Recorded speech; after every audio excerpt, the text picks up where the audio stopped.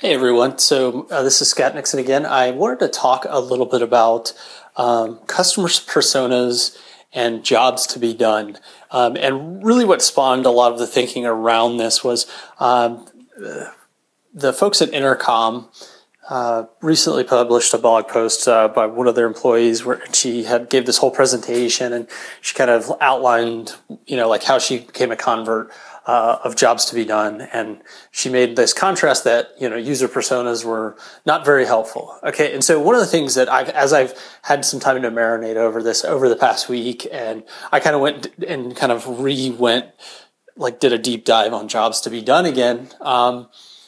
I've never really successfully implemented it heavily in our business, but it's something that's always in the back of my mind so the most powerful example of jobs to be done is the milkshake thing with McDonald's. So McDonald's tried to figure out how to sell more milkshakes, and they realized that they sold most of their milkshakes in the morning, and they couldn't understand why. And really what it was that the customers hired their milkshake to be their breakfast every morning. That was the job to be done, because it was really easy, because you could just drive and kind of eat, so to speak. And so that was the job that they hired the milkshake for, was for breakfast. And, so they of course got it while they're commuting. They could do it in their car, all that stuff. Right. So, and they were in Intercom's example, they were saying that user personas aren't very helpful.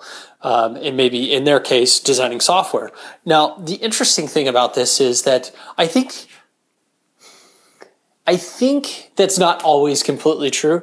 And here's some of the things I thought about. So, if you're trying to do marketing activities, maybe whether it's advertising or maybe trying to find other blogs that you could, partner with to share blog posts, I think you could use, the fact that 90% of our audience is female, to then go out and find mommy blogs or crafting blogs or whatever, things that are much more heavily women-centric.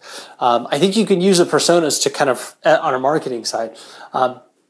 I think there's also potential that you change the way that your product looks and feels based on the fact that most of your customers are women. So I think they're not mutually exclusive. Jobs to be done isn't better than having personas. I think that they both have value, especially in certain contexts, because marketing isn't always necessarily about the job to be done. So that's just my thoughts.